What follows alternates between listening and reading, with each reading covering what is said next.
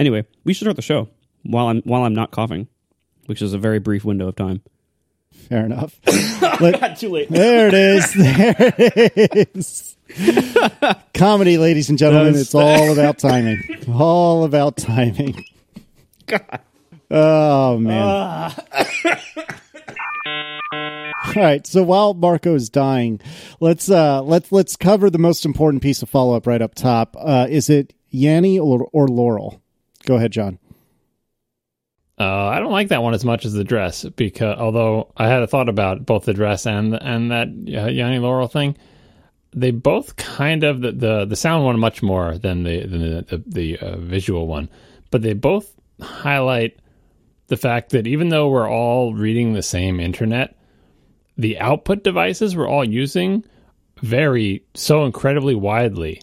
The visual ones less than the auditory ones, but both vary a lot. Like we all think like, I looked at this picture and I think X, and I looked at the picture and I think Y, like with the dress thing, right? But we're not all looking at the same picture. This is setting aside for a moment the input device, like ourselves, like the people vary from person to person, which is also more true of the auditory one than the visual one, I think, just due to people getting old and their hearing going bad, versus color, sensing colors, which probably changes with age, but maybe not as much. But anyway, setting aside the person, the device that we're looking at, monitors have different gamma. You're looking at different lighting conditions, so on and so forth. But speakers, especially in the smartphone age, vary incredibly widely. So for something like the Yanny Laurel thing, where it changes based on how much, where the frequency cutoff is, right? Get rid of all the bass, it sounds like one thing. Get rid of all the high frequencies, it sounds like the other. I think that makes that one more boring to me, but it shows like the reason people are so convinced is because they think we're all listening to the same sound, and we're not. The sound you get out of your tinny, crappy phone speakers is very different than the sound you get out of your, desktop speakers or your laptop speakers or whatever. And then, of course, the input device, if you have cold or you have trouble hearing certain frequencies or whatever. So anyway, I think it's dumb. I think the dress one was also dumb, but slightly less dumb because you could look at the same picture and convince yourself one way or the other. But the audio one, if the frequencies are not getting through to your ear, there's not much you can do to convince yourself it sounds like the other one. Whereas the same picture you could go back and forth on. If you change the frequency cutoff so it's kind of in the middle, you can hear both of them, but that's like altering the sound. I have heard all of the different variations of hearing both of them, I've heard many of the variations, and I can only hear one. But John, you haven't answered the question. Go to the New York Times one. Like if you do a hard frequency cutoff of all the low or all the high, it's impossible to hear the other one at the extremes. So what did you? That's why it's kind of. What did you hear? So anyway, it also shows how crappy people's speakers are, because I have no speakers that I own that can make me hear the one with all the low frequencies cut off. I guess all of my speakers, including my crappy EarPods and all of my iOS devices, have enough bass in them that I can't get it to sound like the one with just high frequencies. Well, part of that's also that all your speakers are ancient, and so basically like your ears. Yeah, like new speakers from a lot of different people, especially speakers in smartphones, as you mentioned. They do a lot of processing to try to make up for the inherent crappiness of a speaker that's that small and or cheap. Like if you actually profile, if you play a test sound out of the iPhone speaker and profile it with some kind of measurement thing, like it's shocking, like how flat of a response curve it doesn't have. Like they do a heck of a lot of processing with almost all modern phone speakers and anything like like the home voice assistant cylinders and everything. There's so much processing to try to make up for physics and economics that you want a very small device, but you want it to sound great.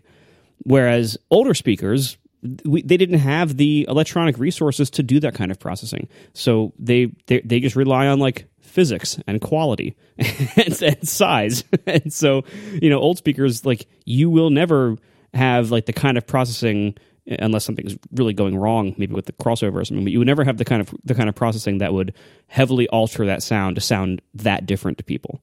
That being said, people's hearing is also very different, as you mentioned, like, and it changes throughout your life as well. We all know that that young people can hear higher frequencies than older people, but also like your hearing does not have a flat frequency response curve either. Like you have peaks and valleys in like certain frequencies you hear more strongly than others or have more distortion than others, and that's just the realities of us being these big bags of analog meat. Wait, but John, you never actually answered the question, did you? It's pronounced Syracusa.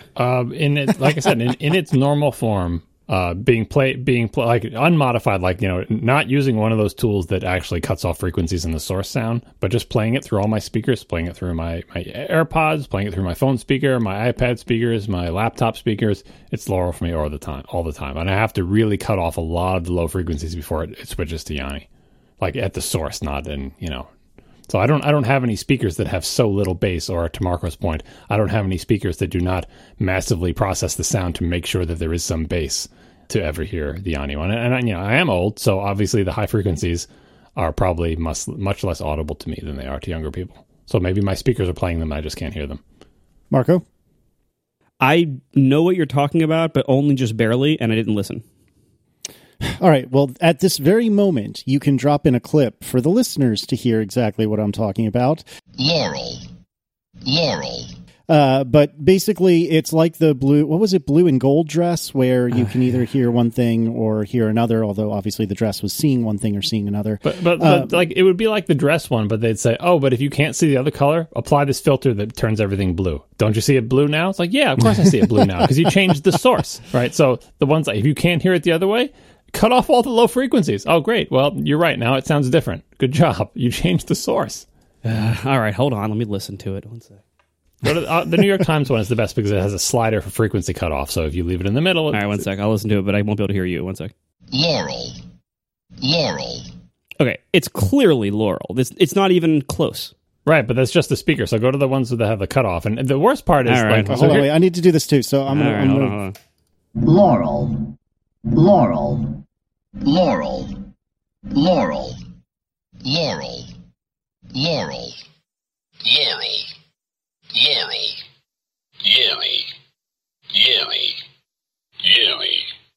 Yummy.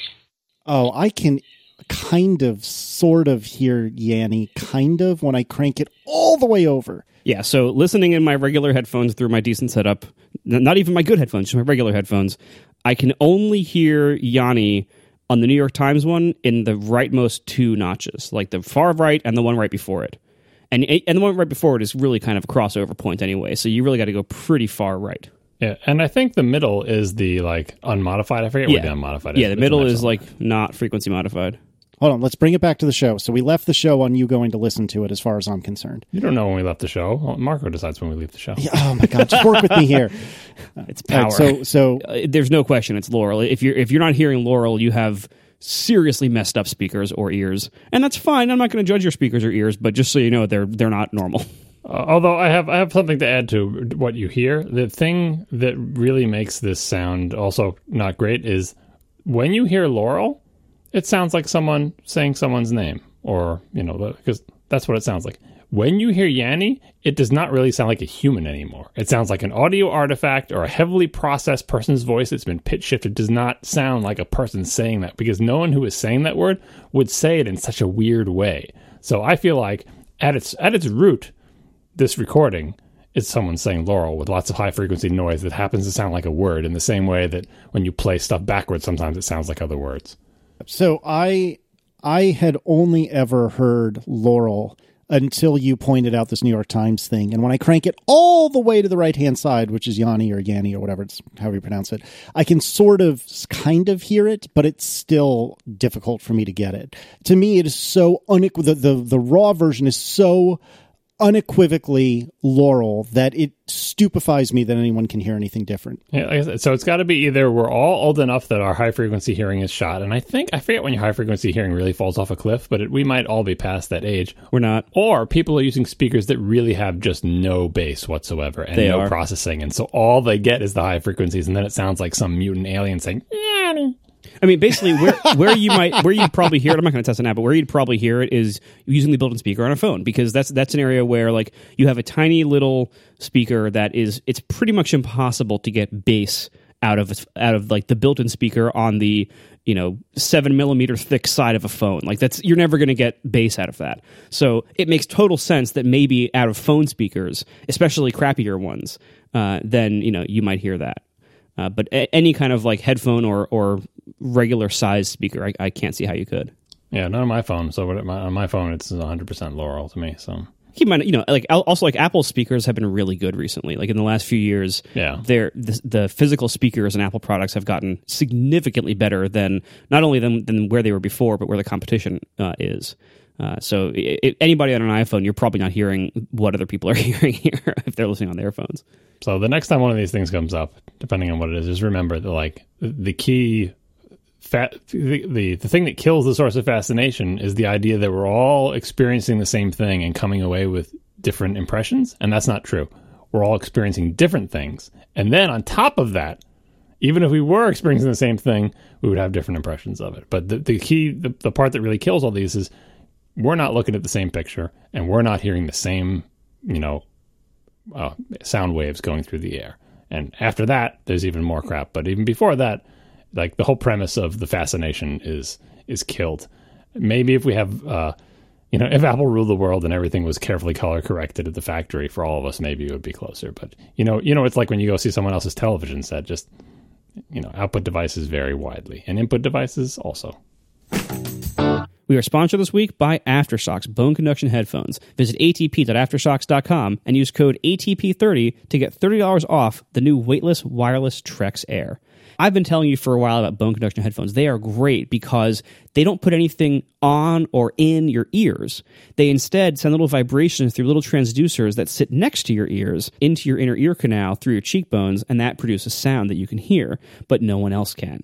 And you still hear the world around you because your ears aren't blocked. So it's great when you're outside. You can hear things like cars go by or someone tries to talk to you. You can hear it. It's also great if you're doing stuff around the house and you just want to know, if something in the house makes a noise or if someone knocks on the door. It's very practical. So you can be listening to a podcast or taking a phone call with their wonderful built-in microphones, and you can actually participate in the world around you still and be aware of what's going on around you. There's lots of ways this is very helpful. It's also just really great in the summertime.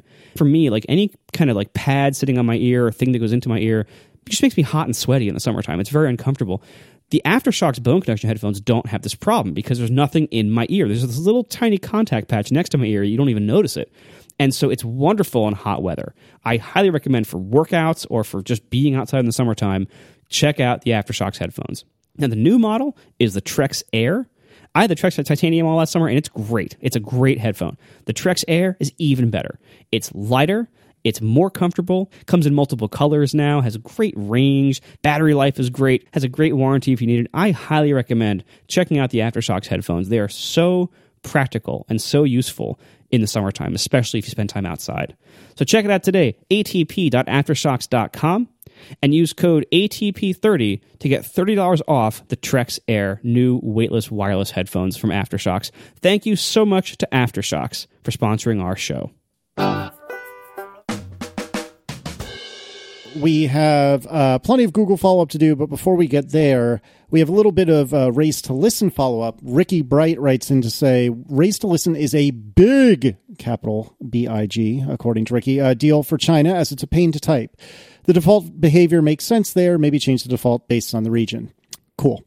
All right, Bob Burrow, who I guess was an ex-Apple employee or something like that, writes in, or wrote on Twitter, I shouldn't say writes in, wrote on Twitter that instead of just crawling websites, Google is going to start crawling people. That is deeply disturbing and also accurate. That was in reference to Google having automated calls to businesses to find out what their hours are on holidays or whatever. And it really is, the web crawler visits every websites periodically and updates their Google search index and stuff like that. And I guess their web crawler would be crawling websites and trying to pull, holiday hours and hours from the website so Google can surface that to people who are doing searches. But in cases where they can't get that information, they will stop crawling the web. And I like this of crawling people, of saying, we are Google and our computers may contact you to extract information from you for the purpose of serving that information to millions of people who search for things. And it sounds creepy. It is creepy. Well, like I said about the creepiness thing, things that initially sound creepy, you eventually just come to get used to. As a user of the service, I can see the value in having accurate information that would otherwise be impossible to get without doing it by a human. I guess the Amazon way to do it would be to hire a bunch of low-wage people whose life is partially funded by government subsidies, so you can pay them less than a living wage, and have them call all the businesses and find out the answers. And the Google way is to pay a smaller number of people to write a program to do that same job. That's a pretty accurate summary. Michael Love writes, another Google Assistant voice call issue. Isn't it recording the call? And so wouldn't it be running afoul of the law in two-party consent states? What that means, and I am not a lawyer, but what that means is you can only record a conversation if both parties have agreed to the fact that it's going to be recorded. If it's not recording a call, the call, continues Michael, how can I check its work and make sure the appointment was actually made as I requested? Although I will say that if you're wanting to listen to the recordings of the call that were placed on your behalf, then maybe you shouldn't be placing these calls through a robot. Like that kind of seems to ruin the point of the convenience of this. Like, well, that's the accessibility angle, like I was saying before, that I'd imagine in cases where you need the computer to help you make a call, just as an assistive device, right? Yeah, you would want to participate, not just listen to it afterwards, but like be there when it's happening. So again, so you can nudge the conversation in a particular direction, because you are trying to use it as an assistive device. You are not delegating responsibility to do this, right? So. But anyway, as for the recording thing, I assume it's not recording for the reasons they said. Like, it just doesn't seem like a thing you can do, because it's using regular phone lines, and the laws having to do with regular phone lines were from a bygone era when we made laws that tried to protect people's privacy, and they're much stricter for what you can do over telephones than they are what you can do over the internet. The internet, you can do whatever the hell you can get away with, but the laws for phones are very clear. So I imagine they're not recording it, which I think, as I said last week, if you're trusting this thing to be successful, like if I've talked about how I had trouble with phone trees when they first came out, but I think for something like this, especially in the beginning, since it's going to fail so much of the time, say I used this thing and said, hey Dingus, make me an appointment, make me a reservation at a restaurant, blah, blah, blah. I would spend the rest of the day wondering whether the confirmation that it has made that reservation for me is true. I'd be like, but did you? And you'd wonder, and you get to the restaurant, and you'd be like, God, my phone told me it made a reservation, but the thing breaks all the time. Did it actually make a reservation? And you would get there and be like, we have no idea who you are, and we have no idea what reservation you're talking to. And what are you going to say? I think I told my phone to call you. Yeah, what evidence do you have of that? Look at this message. That's just a text message. That didn't call us at all. It's like, no, but I told it this, and then it called you behind the scenes, and then it told me I had a reservation. And they'd be like, well, your phone lied to you. Like, I don't know. I just wouldn't trust it. And to trust something like that, kind of like, the difference between Siri in the early days and maybe still today and the Amazon Echo is you learn to trust it after it's successful a lot of times, right? Like you realize, oh, the Echo can hear me and it does do what I asked. So the first couple of times you're a little bit shaky, but eventually you come to trust it. But like I said, I don't think people are going to come to trust this, because I think its reliability will be very, very low. So to go back half step with regard to recording, we don't know if they are being recorded, as far as I'm aware anyway. But a friend of the show, Matt Drance, wrote a couple of tweets about this. And so Matt writes, so I have some questions about this section of the Duplex blog post. And he posts a screenshot and a link. And the summary of the screenshot is that Google is saying that Duplex is capable of carrying out sophisticated conversations, and it completes the majority of its tasks fully autonomously without human involvement. The system has a self-monitoring capability which allows it to recognize the tasks it cannot complete autonomously. And in this case, it signals to a human operator who can complete the task. To train the system in a new domain, we used real-time supervised training. This is comparable to the training practices of many disciplines, blah, blah, blah. But what Matt points out is, and now I'm quoting from him, so you throw a request over the fence to Assistant, which may or may not bring a total stranger into the call with my doctor, my therapist, my lawyer. Please tell me I'm missing something. And that was a use case, or not really a use case, but that was just a wrinkle that I had never even considered, which I thought was really fascinating. Is, we're potentially exposing really, really private information or data, I guess, about ourselves to potentially humans at Google that we may not particularly want to have that information about.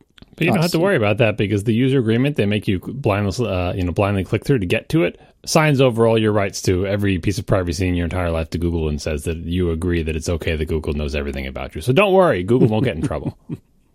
True. But I don't know. It just seemed really, really weird to me. And it's tough because I I do appreciate, as we mentioned last episode, as you mentioned, John, a minute ago, I do appreciate that there are people for whom this could be a just world-changing product, in that, you either are incapable of using the phone, or perhaps using the phone is very, very difficult, or something like that. And so for an accessibility purpose, this is really, really brilliant technology. But I think the thing that we all keep coming back to, and I don't remember if it was Marco or maybe Jason or Mike on Upgrade, somebody said recently, the thing that I think we all find most creepy is that it's not identifying itself as a computer, which brings us to our next bit of follow-up. Google says its human-sounding robot will identify itself on the phone calls. So apparently Google noticed that the internet was not happy. And they're saying that, that in the future they will identify themselves as non-human at some point during the call.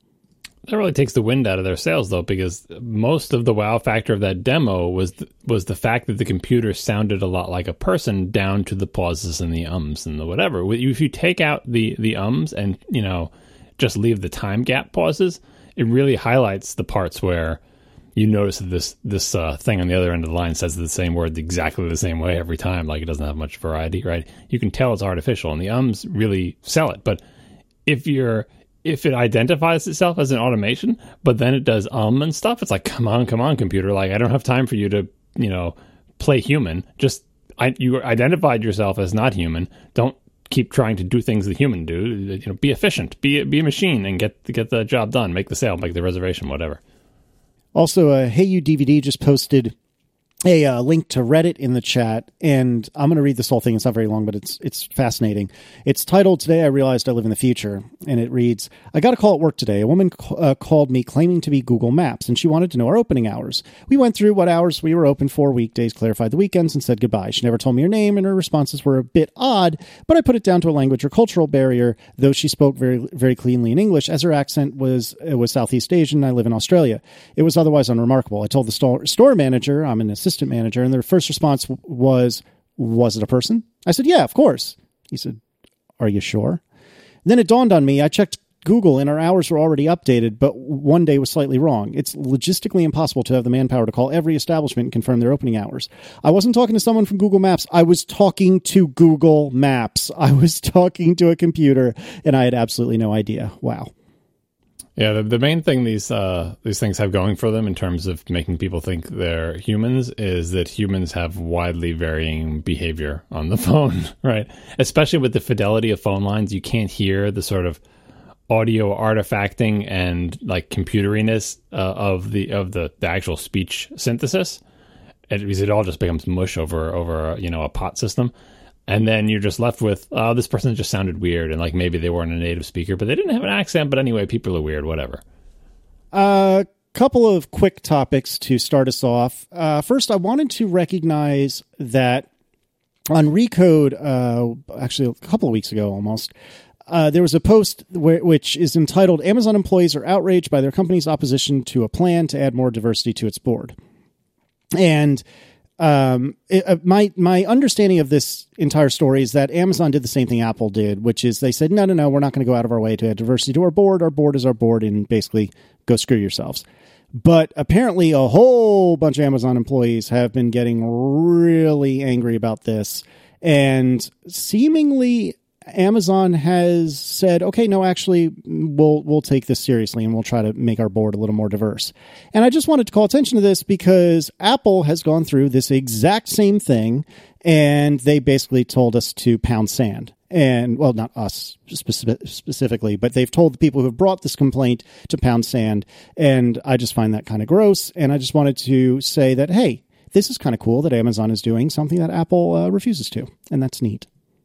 I still think it's, like I said when we last discussed this, has little actually to do with the nature of the shareholder proposal, right? Like, it doesn't matter what it is. It could be like, we should all wear blue hats on Wednesday. And a lot to do with the fact that companies like Amazon and Apple and any big company did not want to be told what to do by a section of shareholders, right? They'll be told what to do by majority shareholders or a very large percentage shareholders, but small activist group of shareholders trying to tell the company what to do, not just like broadly speaking, but specifically, you must agree to this plan and it becomes a thing that you have to do as a public company. They don't want to be bossed around and say, you're not the boss of me, right? And so it looks bad when the thing they're telling you to do is probably a thing that you want to do. Like Apple has tons of diversity initiatives and so on and so forth, but these things usually come down to, you must do exactly X, Y, and Z. And Apple says, all right, we want to, if we want to improve diversity on our board, we want to do it our way. We don't want the terms to be dictated to. We don't want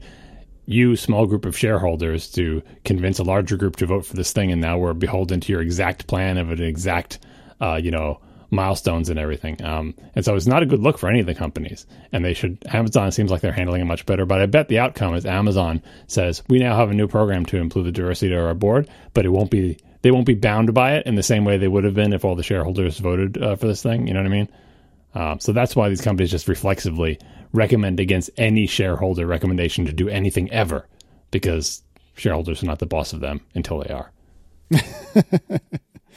Exactly. And so rounding out the Casey complains about every public company episode, Twitter is a bunch of jerks. And as much as I love Twitter, basically they can go f*** themselves. Because they have announced today, as we record, that they are replacing the API they provide that basically is behind any of the third-party Twitter clients that any of us may use.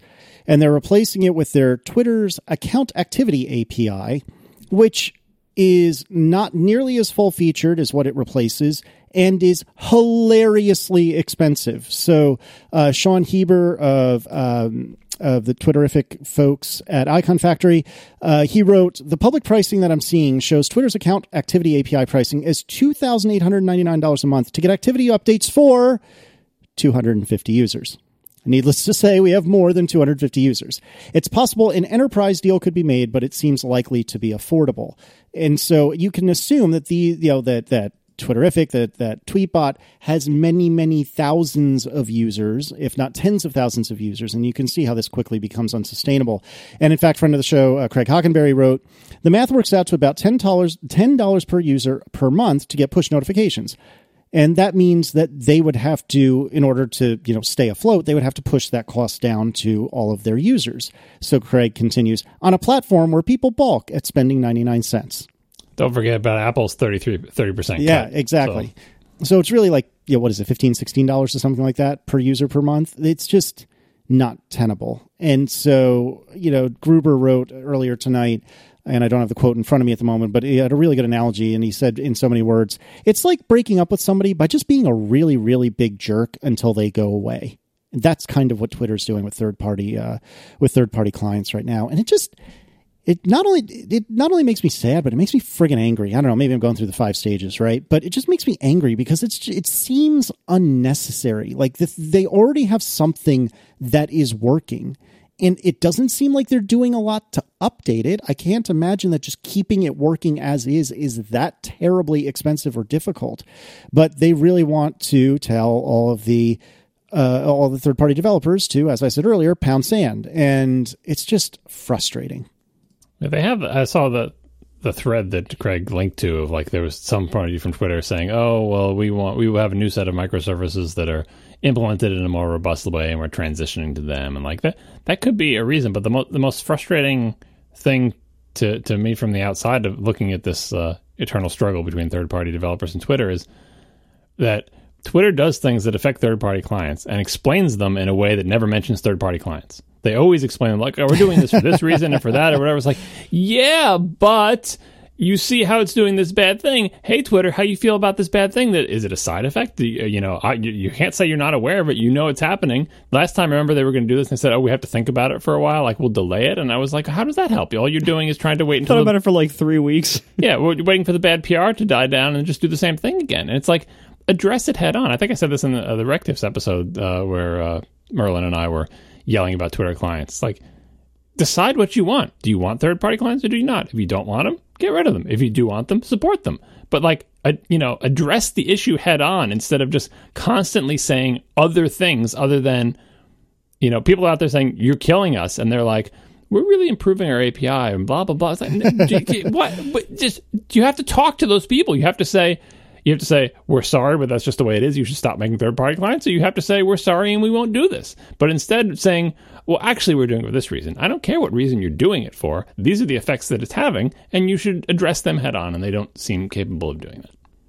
I mean, I have a slightly different take on this. I mean, first of all, there was a great alternative take on Connected this week, led, I think, mostly by Mike, where basically saying, like, this kind of doesn't matter in the grand scheme of things. Even if you use these apps, none of these things are like should be deal killers for you as the user. Now, whether they are for the apps is a different story. But as the user, this is not the end of the world, probably. Well, the DM one is kind of the end of the world. Now you got to use a different app for DMs. Yeah, that's kind of that's a bigger problem. But it's easy for us as fans and users. Well, as users of Twitter. It's easy for us who've been using third-party Twitter apps forever to look at this and to look at the continued slow jerkiness of Twitter towards third-party apps since like 2012, and to ascribe all of their actions to this motive of, like Gruber's excellent analogy of, like, like somebody who's just trying to break up with their significant other and just being a jerk about it instead of just telling them. And that could be possible. That could be what's happening here. That's what he's saying. That's what it's like. Not that that's their motivation, because again, if their motivation was to get rid of third-party clients, they would just do it. It's like that this is from the outside, it seems like that's what's happening, but like neglect or like just not caring or apathy or, just equally, reasonable explanations. But from the outside, it just seems to us that they're just being a jerk. And we're trying to figure out, why are you trying to be a jerk? Either break up with us or don't. Right. But I think ultimately, though, I think it is, a combination of ignorance and apathy and just like, because look at the way Twitter runs the rest of Twitter. You think they could have a coherent vision and solid plan that ran from 2012 until now about anything? Twitter doesn't even understand Twitter themselves. They don't even understand the basics of their own service. They're barely keeping that company running. They're barely keeping the product usable. They're actively fighting against the product and its users all the time with tons of crazy mismanagement, horrible directions they go in and then abandon. Twitter sucks at running Twitter.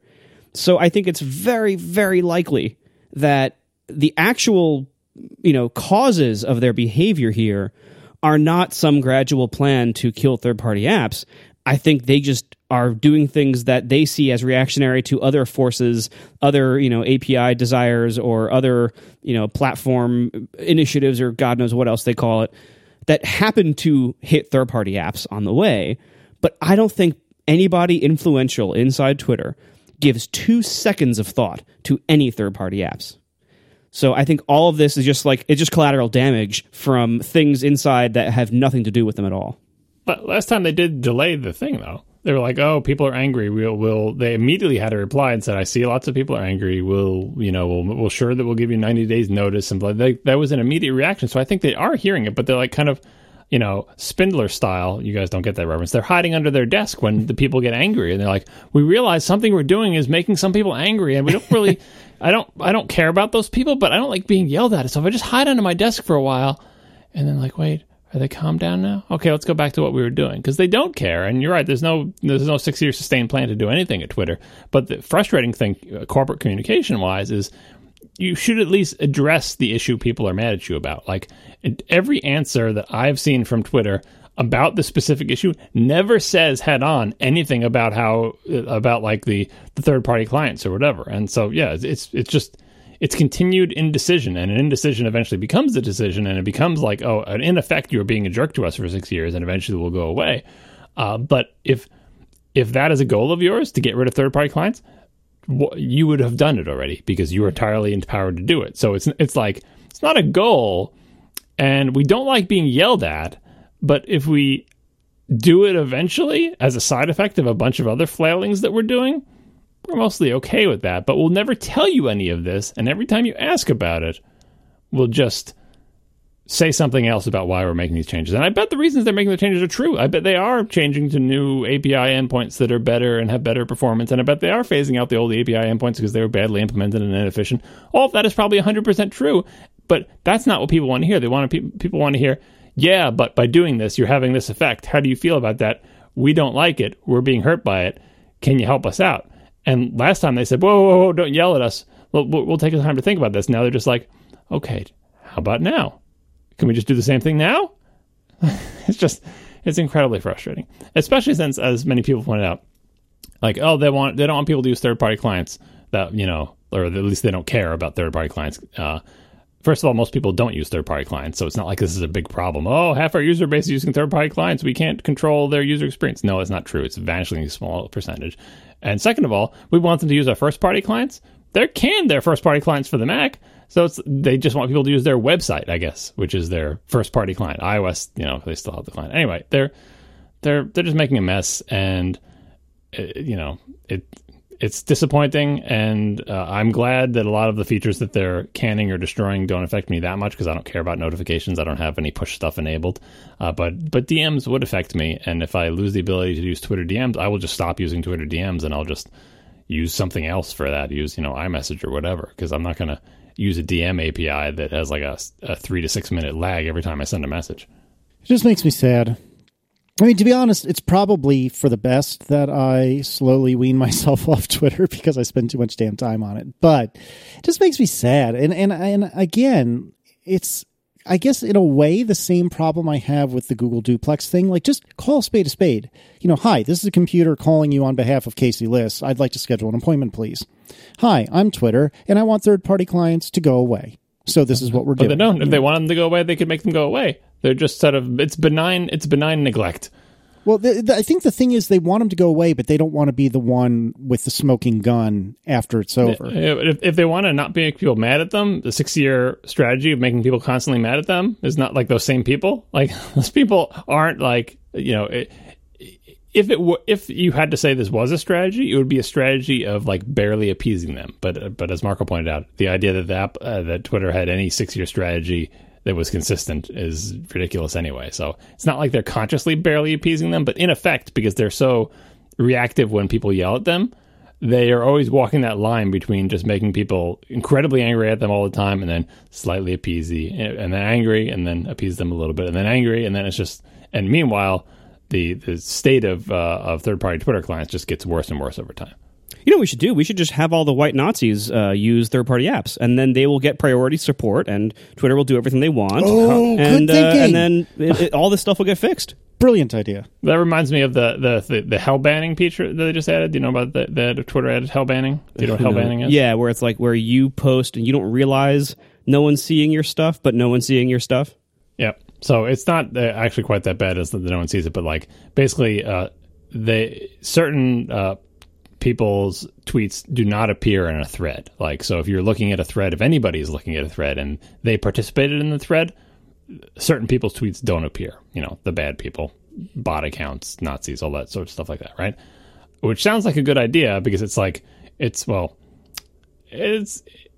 been tried many times in forums and everything, and it's kind of good if you don't like getting yelled at, because what you're just hoping is that the people don't realize that they're hellbanned. That's the whole idea.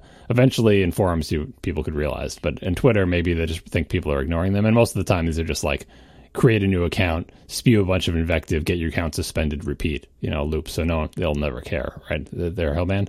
But the key with all these things is, okay, how does Twitter decide who gets hellbanned? And the first place I saw anything having to do with hellbanning on Twitter was because some person's account was hellbanned because they told a Nazi to go screw themselves, right? That was the person who was hellbanned. The person who told the Nazi to go screw themselves because they used screw or something, or said an insulting word.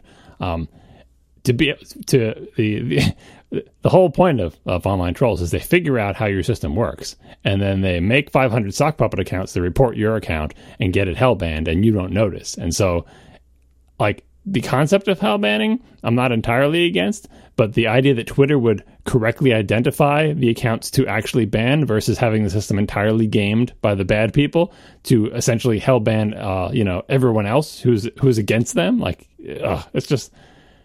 There's so little that Twitter could do these days where I think that the result of it will be an improvement to the service, even when they ostensibly are doing more or less the right thing. So anyway, I'm assuming I'm hellbanned right now. Sorry if you can't see my tweets. We are sponsored this week by Squarespace. Start building your website today at squarespace.com/ATP. Enter offer code ATP at checkout to get 10% off. Make your next move with a beautiful website from Squarespace. Squarespace makes it incredibly easy to make very professional looking, highly functional websites. And whether your skill level is nothing or whether you're an expert, you can make a website with Squarespace that looks incredible, that has amazing built-in functionality from things like image galleries and cover pages and splash pages to blogs, portfolios, embedded videos, podcasts. You can host an entire podcast on Squarespace if you want to. All of this is all available. Even if you want to have a built-in storefront to sell digital or physical goods, these are all included in every Squarespace plan. You can even buy domains there now if you want to do that. If you want to have everything in one spot and have it all be super easy to set up, Squarespace does domains now too. And you get all of that with intuitive, easy-to-use tools. Everything is drag and drop, live previewing. It's just an incredible technology stack of Squarespace that's so easy to use that you can do whatever you need to do in like an hour, and you're done. And then you can move on to what you actually are doing your project for, because you shouldn't be spending your time messing around with your website very much. You should just get it up there, get it done, get it nice, and then move on with your project. That's what Squarespace lets you do. So check it out today. Start a free trial. You can see for yourself. There's no credit card required. Start a free trial and see how good Squarespace can be for you at squarespace.com/ATP. When you decide to sign up, make sure to head to squarespace.com/ATP and use the offer code ATP to get 10% off your first purchase. That is squarespace.com/ATP, offer code ATP. Thank you so much for Squarespace for sponsoring our show. What else happened at Google I/O? We talked a whole lot about the Google Duplex thing. Was there anything else interesting that happened? What else went on? Well, first of all, let's preface that by saying, are any of us qualified to even know what's relevant, let alone to have seen enough of it to talk about it, let alone to talk about it, well? I watched it. I did my homework. I assume you two didn't. No, Of course not. Why would I already gave 14 minutes of my life for that, and that was too many. Yeah, it was pretty long. There's some downtime sections there, but it's good to see the whole thing to see how Google is presenting its face to the world. That middle section on Duplex really was the important part, though. Yeah, but yeah, there's just a few odds and ends here. One of them is about that Google is now on the bandwagon with their assistant, where they have what do they call it? Continued conversation, where you don't have to say "Hey Dingus" in front of every single command. You say "Hey Dingus" and then a command, and then it's still listening to you for a little period of time. So, I think we talked about that with Amazon a couple months ago, and then now Google has got it. I'm sure Apple will have it in like 6 to 8 years, so it'll be fine. Compound commands was something that they demoed, and we talked about that as well, of being able to, say play the song and turn the volume up, which is something that HomePod can already do, at least in the domain of music. Google was showing off particular how they handle interesting compounds. This was a good demo of where it seems like an easy problem because you just look for like an and or something, and then where to split the thing up. But they showed two commands that if you just blindly split an and, it would get the wrong answer. So it has to understand the sentences and understand this is part one of the command and this is the second command, as opposed to a compound command that is applying to two things that are anded in it. So I thought that was neat. And like I said, that's an area where I think HomePod actually can do that in the limited domain of music, although probably not as sophisticated as Google Assistant can do. There was Pretty Please mode, which this is starting to get into Google's sort of lifestyle part, where they're trying to. This is interesting. Apple does this a little bit, and Nintendo does it a little bit too. This is the first time I'd really seen Google leaning on this.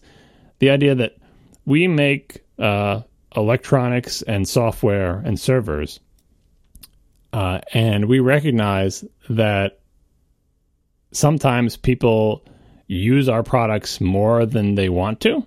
I don't know how else to phrase that. Like, we make things and we give them to you and you can use them, but sometimes you feel bad like you're using them too much. I'm on my phone too much. I spend too long browsing the web, right?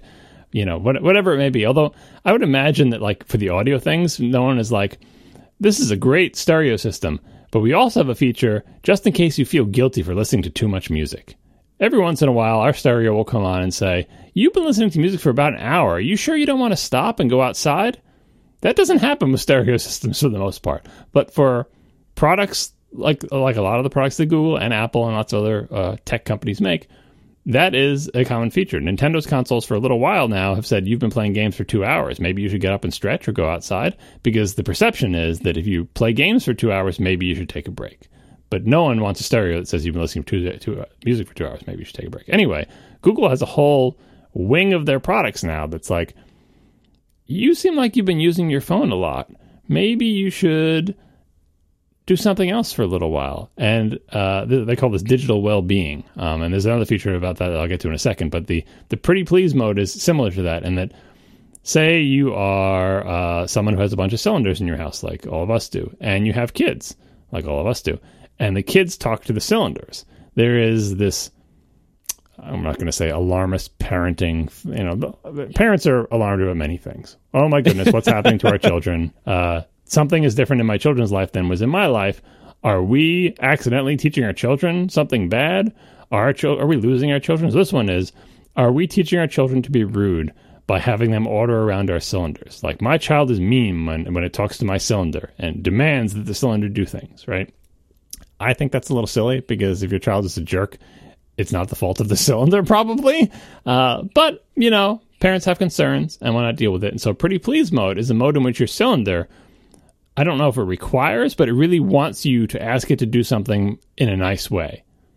And when you do ask it in a nice way by saying please or whatever, the cylinder acknowledges that you've done that and say, and thank you for asking so nicely, right? I don't know if it's a jerk about it and says, you didn't say Simon Says, but the idea is that our products are too efficient and little kids can use them, and maybe little kids are being bossy. So let's change our product to make it worse, but make it so the kids learn politeness, which, as a parent, I'm going to say, if your cylinder could help my kid learn to be more polite, I'm not going to argue with that, but I think adults would not particularly like that. I wonder if it only works for kids, because the Google cylinders can identify different voices. And the other digital well-being thing was like, say it's nighttime and it seems like you're on your phone a lot. Digital well-being has a wind down feature that you can tell it to say, if it's like 11 p.m. and I'm still on my phone, please try to encourage me to go to bed. So the new version of Android will transition the entire UI to black and white to try to make the phone less engaging to you, and it will remind you to go to bed.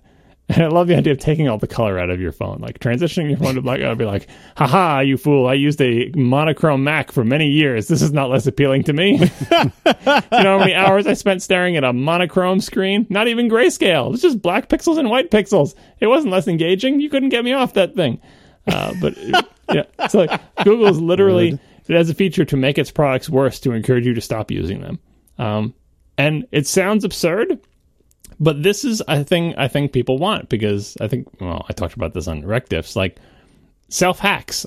Sometimes the way you can accomplish a goal, like I wish I used my phone less, is not by remembering to use your phone less, but by in your moments of clarity and rationality where you realize you want to use your phone less, sabotage your own life in a way that will either remind you to use your phone less or force you to use your phone less. Like self-hacks. I need to make this change in my life, because if I don't, willpower alone won't cause me to do this. Like I said on the show, like not having ice cream in the house if you're trying not to eat ice cream. You could just not eat ice cream, but it's much easier to not eat ice cream when it's not in the house. So when you're in the mindset, I really want to do this, when you're at the store, don't buy the ice cream, because future you will thank you for that, because you're like, you know what, if there was ice cream in the house, I would eat it now. But thankfully, before, I had the presence of mind to hack myself. So I suppose when the wind down feature comes on, you'd be like, oh, but I still want to use my phone. But now it'll be like, oh, but my phone is getting annoying and I should really go to bed anyway. Just giving you that little extra nudge. So I wouldn't be surprised to see Apple introducing features like this, because as absurd as they sound, I think they're features that people might actually like and use. I don't know. Would either of you ever configure one of your electronics to tell you to stop using it? No. I think I would. I don't do the best with putting my phone down or away in times when it shouldn't be in my hand. And so like I've done a lot of these self-hacks with varying degrees of success. Lately, I've been leaving my phone on a different floor of the house. So when I think, I wonder, if so-and-so was in such and such TV show, like, it doesn't matter. I don't need to look that up. You should ask your cylinder. It knows. Well, and actually, yeah, now I can ask the cylinder, but I'm just trying to think of a stupid example. And so I've been leaving the phone on the wrong floor, if you will. Additionally, I've had Do Not Disturb come on by 5 in the evening. I used to have it come on at 10, which is about when I go to bed, except on Wednesdays. Hi, fellas. And so I've moved it up to 5 in the evening, such that basically once I'm home from work, I really won't be bothered unless somebody really wants to get a hold of me. And so I've been doing little things like that. So I think I would probably turn on these sorts of warnings or reminders or what have you.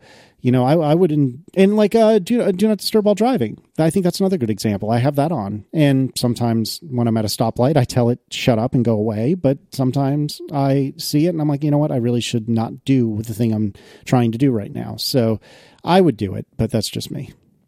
What do you think about the pretty please cylinder thing? If you could put your cylinder into a mode that requires you to be nice to it. So given that we have a 3.5-year-old in the house, and I like to think of him as pretty polite. He's my perfect little precious angel. He does no wrong. No, I think anything we could do to encourage consistency on please and thank you would be helpful. And I don't really actually care if he says please or thank you to Alexa, but I do care that he says please and thank you to people. And I don't think it's useful to try to explain to him, no, that's not really a person, so you don't have to worry about them. But when you're talking to mommy or daddy or other people, you do need to say please and thank you. And so I have been meaning to turn this on, but I haven't gotten around to doing it yet. But I'm on board with it. Marco, you're gonna say please and thank you to your cylinders? No. See, if I think of it from the kid angle, parents will take anything they can get to help along with parenting. Like you said, if it's going to make my kid more polite, great. But there is another aspect of parenting a child in a house full of cylinders, as preparing them for their future life and essentially making the distinction between something that's a person and something that's not a person. And I get that, like, the habits that you build on the non-person can transfer to the person, but on the other hand, efficiently navigating a world of computer agents and stuff is a skill, and it's not particularly efficient to pretend the computer is a person, right? Especially for very young kids. Like, I guess it's a fun thing to do, and kids believe lots of magical things, but at a certain point, the skill that you want your kid to have transitions from learn to be nice to inanimate objects to learn to efficiently use, computers to accomplish tasks, because that will be part of your life. And even perhaps to the fact of learn to identify when it's not a computer, when it's not a person on the other end of the phone line or whatever, so that you can switch modes essentially and switch into, last week's show, was it playing the video game? Playing them like a video game. Yeah, playing it like a video game, because that's a skill you should have. Like, you should understand how these systems work. You should know that they exist, and you should treat them. It's not about being nice or not nice, but it's about, having the appropriate interactions with them. Because the appropriate interactions, like what's next? Like, put please in your Google queries? Of course you're not, because that's not efficient, and Google is not a person.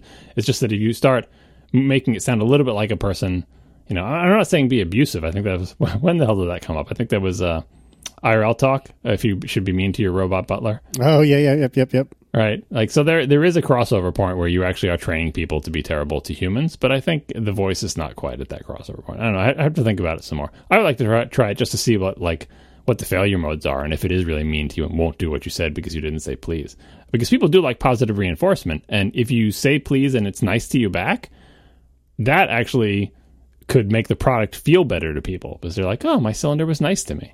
Right? It's already kind of nice. It sets my timers and tells me about stuff that I ask, and is generally pleasant when it does it. But if it congratulated me on being polite, I think I would say, oh, I feel better about that, even though I know you're just a computer program. So that could actually be a user benefit. Not so much changing my behavior as making me feel better each time I use it. I totally hear you about teaching the kids the difference between computers and not computers, but at 3.5, I don't think that's the battle I want to fight. The battle I want to fight at 3.5 is say please and thank you.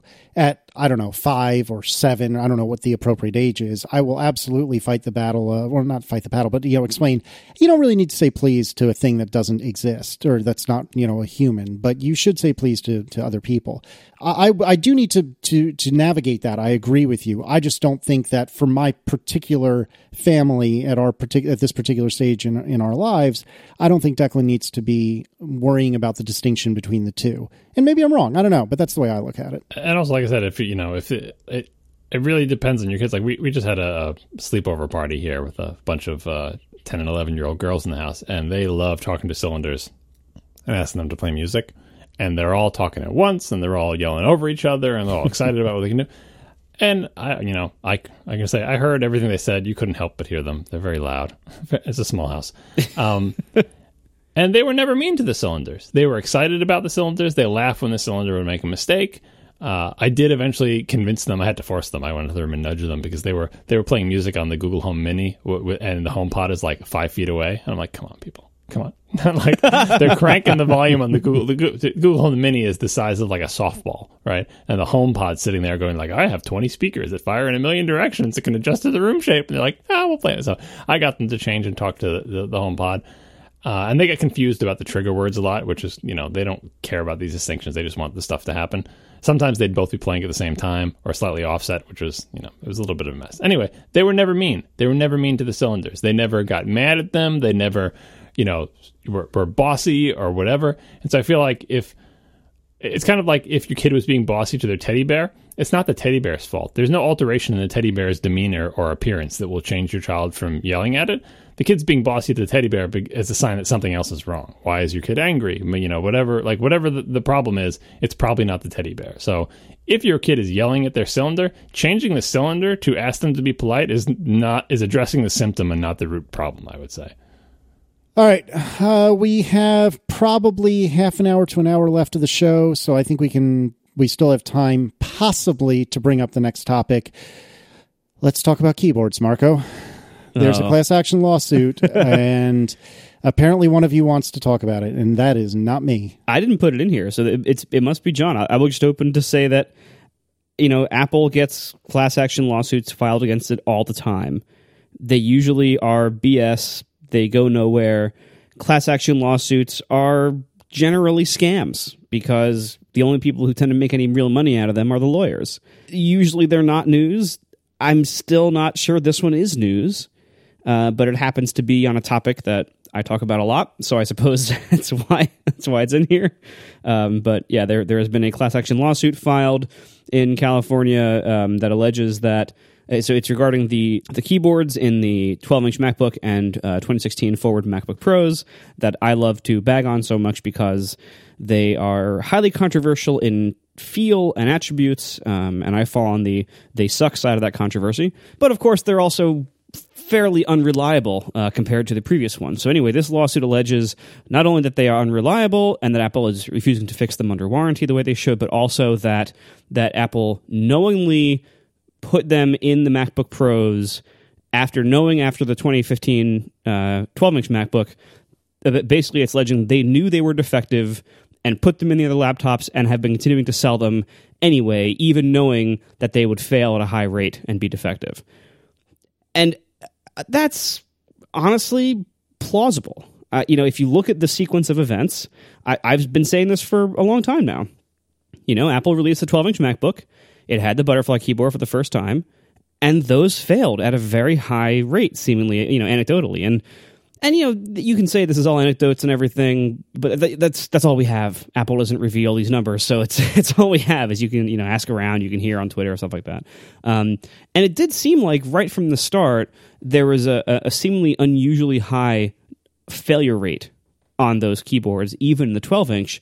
And this was a year and a half before the MacBook Pros shipped with them. So anyway, this lawsuit is alleging that Apple knew they were higher than usual failing rates and shipped them in all their computers anyway. And that does seem plausible. Apple might have known. We're probably never going to know. This is probably never going to reach a court. And Apple's probably never going to have any kind of testimony put on the record. Chances are it's either going to fizzle out or it's going to settle for some, thing that makes the lawyers a lot of money and makes nothing for any of the people who have these laptops. So chances are this will go nowhere. But I think it is noteworthy that it has reached this point. This is not the first time this has happened. Apple has had class actions in the past for various product flaws, some of them valid, most of them not. So again, it's hard to know how newsworthy this is or how valid this is or if this will actually change anything at all. But it is at least noteworthy that it does seem to be an actual problem. What they're alleging is both pretty horrible on Apple's part and also kind of plausible. So, it's worth, looking back on in a year and seeing where it ended up. but it's probably not. It's probably not going to have like breaking news all the time. So the reason I put it in here, and I should have actually put that the petition. I think there was a petition, online petition, change.org online petition to I forget what they were asking. Probably something similar like extend warranty repairs and fix your keyboards or whatever. The and class action lawsuit, because lots of people send these to us. Hey, did you hear about this class action lawsuit? Did you sign this petition? Can you amplify this? Can you retweet it? Can you send it to all your people so they will sign the petition and so they will join learn about the class action lawsuit? And I wanted to put them in here to explain basically why I tend not to do that. And I think Marco did explain it well. Class action lawsuits are not. Just because it's a class action lawsuit doesn't mean anything. You can sue anyone for anything, right? Doesn't mean you're going to succeed, or doesn't mean that even if you get a big settlement, doesn't mean that you were right.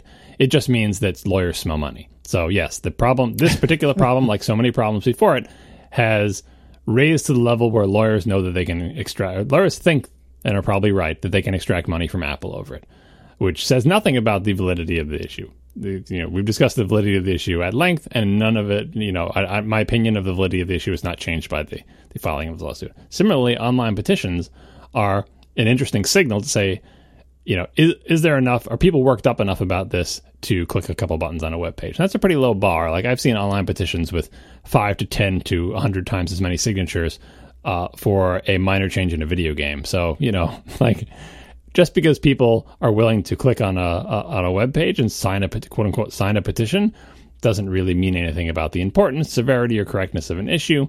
But it's another signal. It shows that the bad publicity about this particular issue has reached the stage where someone decided to make a petition and a lot of people signed it.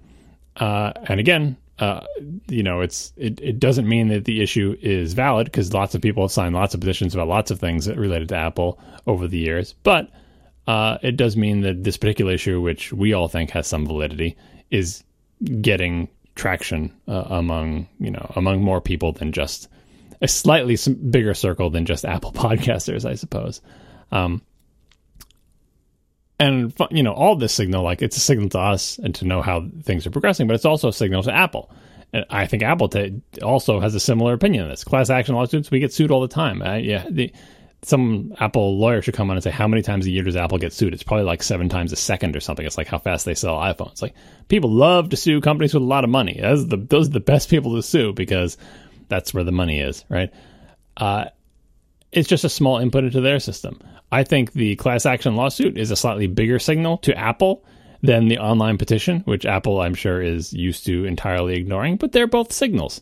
And so if Apple wants to know how annoyed people are about the keyboard, valid or invalid, they can look at those signals and find out. But yeah, it's not class action lawsuits. It's hard for me to get worked up about any of these things, but class action lawsuits in particular bother me by their nature for the reasons that Marco said, that like it promises like justice, but it feels bad to a lot of people that the justice accrues in a very small measure to everyone in the class. So great, you get a $12 check, right? But the 3 lawyers involved become multimillionaires, and it seems unfair. It's like one of those things where people are like, you did so little work and made so much money. You shot on a movie for 3 days and you made $20 million. That seems so unfair.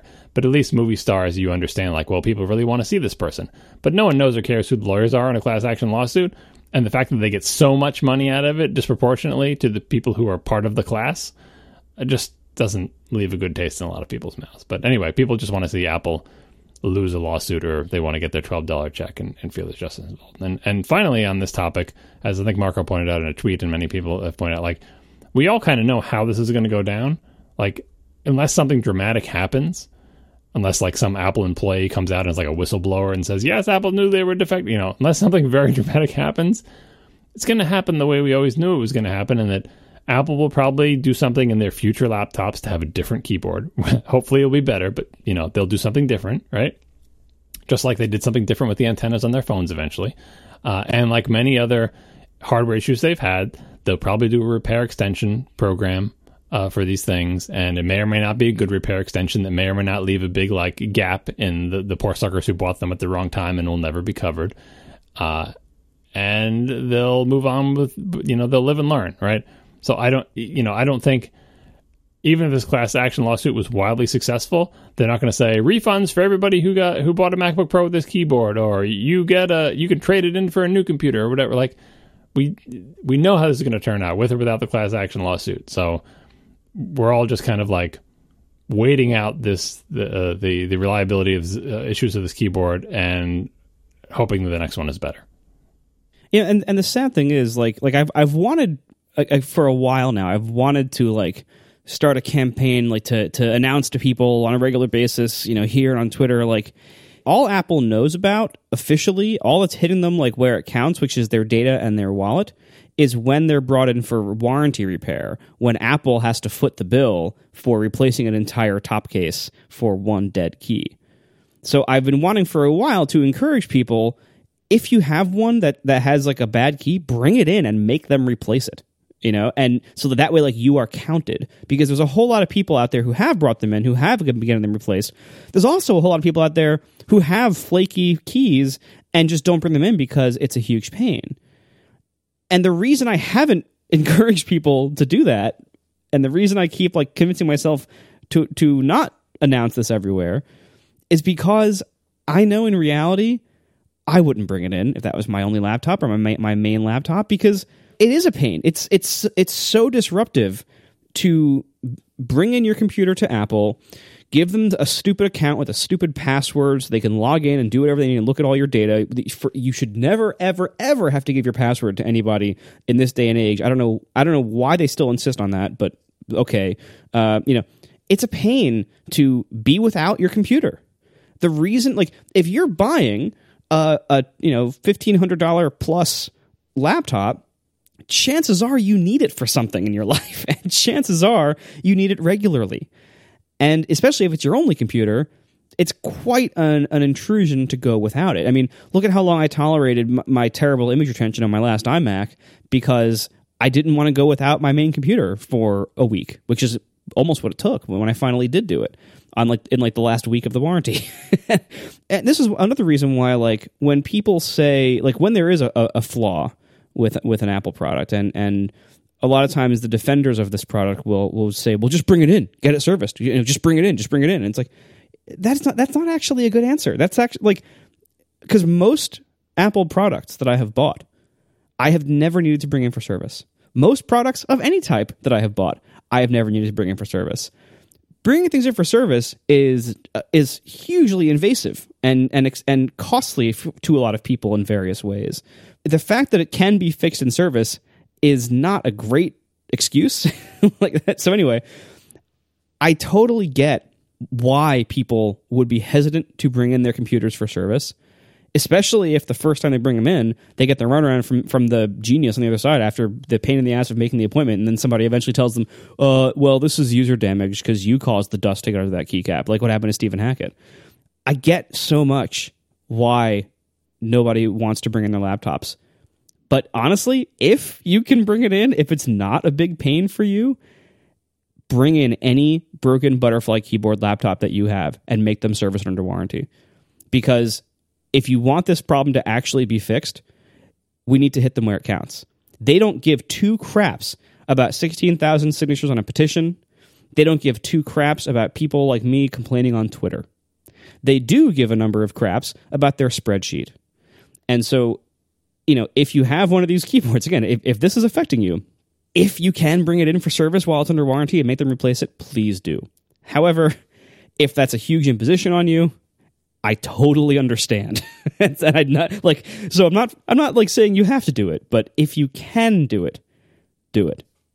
We could do the old people thing. I'm thinking of the people who, and this will start happening more and more, I assume, who go in with a broken key and their thing is out of warranty, and they find out to fix their broken key it's $400. Now they have to pay out of pocket. You may or may not be able to yell and scream and make Apple, give you a better deal or do it under warranty. This is assuming there's no warranty extension program by now. But one thing you can do, regardless of whether you choose to have the repair, is go back home and write a long, sad letter to Apple to say, Dear Tim. Dear Apple, I've used your products for years and blah, blah, blah, blah, blah. And then I went in and one key broke, and it's disappointing enough that the key broke. But then when I learned to fix the keyboard, they have to replace the whole top of the computer. It's going to cost me $400. This computer is only a year old or whatever, like one of those letters. And I mean like an actual physical letter, but it even could be an email. Taking the time, and this is a good outlet for your anger too, with like the company, regardless of whether you actually paid it. Say you can say you didn't pay it, or you can say you did pay it and it was a big hardship and you're really disappointed and you're never going to buy Apple products again or whatever. But kind of like say with political campaigns, that a bunch of automated signatures is weighed less than a real signature, is weighed less than a real handwritten letter. Like the sort of hierarchy of how much time did the person who sent this to me spend on it, and how does that represent how passionately they feel about it, and how many more people do I multiply this by to know that for every one handwritten letter we get, there's 10 people behind the scenes who couldn't be bothered to write a letter. Right? I remember my mother doing the same thing when I got my Mac SE30, and speaking of young hearing, I think I've told the story before, the power supply made a high-pitched whine that only I could hear because I was 12 and had really good hearing. And the adults at the repair center, this was before Apple stores, the adults at the repair center said, this thing isn't making any noise. And I felt like I was being gaslighted. And I was like, but it's making this terrible high-pitched screaming noise. How can you not hear it? And we went back and forth. And the repair center said they did something and gave it back. And it was just as bad or worse. And, and so it was like, it was all under warranty. So we weren't paying any money for it. But it went back and forth to the authorized Apple reseller, as they were known in those days, and still are, I assume. Back and forth lots of times. And eventually, my mother wrote a handwritten letter to Apple saying, we've used your computers for years. My son is really into your computers. We've been trying to get this repaired, and we haven't had any success. And they're kind of giving us the runaround and blah, blah, blah. Eventually, we ended up finding a different repair center that did replace the power supply with a new one that didn't make the noise. But that type of letter, I imagine, goes a lot farther than a signature or participation in a class action lawsuit or anything like that. Obviously, Marco's right. The thing that goes the farthest is making Apple pay their own money out of pocket for the repair, because that really hits them where it hurts. But if you can't do that, like, for instance, you're out of warranty and Apple's not going to pay for it, and neither are you, because honestly, I would have serious doubts about paying $500 to repair a key on an out-of-warranty laptop that's probably going to have that same key go bad on the new keyboard, because the new keyboard is the same as the old keyboard. I would really think twice about that. Write an angry, long letter. You can be polite. You could say, I'm not mad, I'm just disappointed. However you want to do it. I think they will wait. I think they will weight that a lot more than you clicking on that online petition. We are sponsored this week by Betterment. Rethink what your money can do. Visit betterment.com/ATP for more information.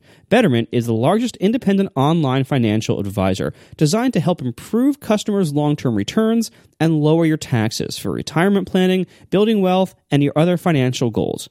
Betterment takes advanced investment strategies and uses technology to deliver them to more than 300,000 customers. And all of this is with low fees. At Betterment, hidden costs and high fees are nowhere to be found. No matter who you are or how much money you invest, you get everything for one low, transparent management fee. And as a fiduciary, they make recommendations that are in their clients' best interests. They are not incentivized to recommend certain funds, and they don't have their own investment products to sell you. And Betterment also offers personalized advice and a suite of easy-to-use, nicely designed tools to help you know whether you're on track to hit your investing goals or get the retirement that you want. And when you need help and when you need assistance, their tools and their guidance can help get you on track. And Betterment brings you all this with incredibly low fees. There's only a 0.25% annual fee that includes unlimited messaging access to their team of licensed financial experts. If you have a more complex situation, Betterment Premium gives you unlimited phone call access to their team of certified financial planners for only 0.4% annually. Investing involves risk. Listeners can get up to 1 year managed free. For more information, visit betterment.com/ATP. That's betterment.com/ATP. Betterment. Rethink what your money can do. I don't know anything about the Surface Hub 2 other than that the brief thing I read made it seem like a smartboard to me. So what's this about, and can somebody fill in as chief summarizer in chief? John? Did you even look at this, Marco? Yeah, I tweeted about it. Everyone got mad at me. Oh, all right. Anyway. Wait, what was your tweet? Why did everyone get mad? I basically said, I was kind of, snarkily saying that, Apple and Apple's defenders have basically been advancing the argument, seemingly, either by words in the case of the outsiders or by inaction in the case of Apple, that the Mac is kind of done and complete, and there's nowhere else for the Mac to go. Might as well it's kind of in maintenance mode, and we can occasionally make good new hardware to make more money, but we don't really need to advance the OS meaningfully in any significant direction. And then Microsoft comes into crazy stuff like this. Like Microsoft has the entire Surface line has been very ambitious hardware and software directions, ambitious new takes on what a computer can and should be, what it can do, blurring the lines between computers and tablets and things like that. Microsoft is doing tons of crazy experimentation, and yeah, most of it is weird, and most of it doesn't go anywhere. And people also try to argue, well, look at their sales numbers; they don't sell very many. Look, I don't give two craps about anyone's sales numbers. That when I'm discussing what's a good product and what isn't.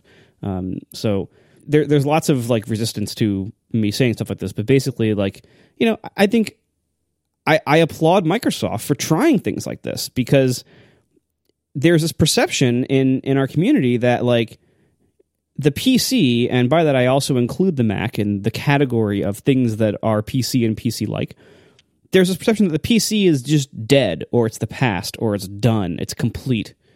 And that's just so short-sighted and ignorant.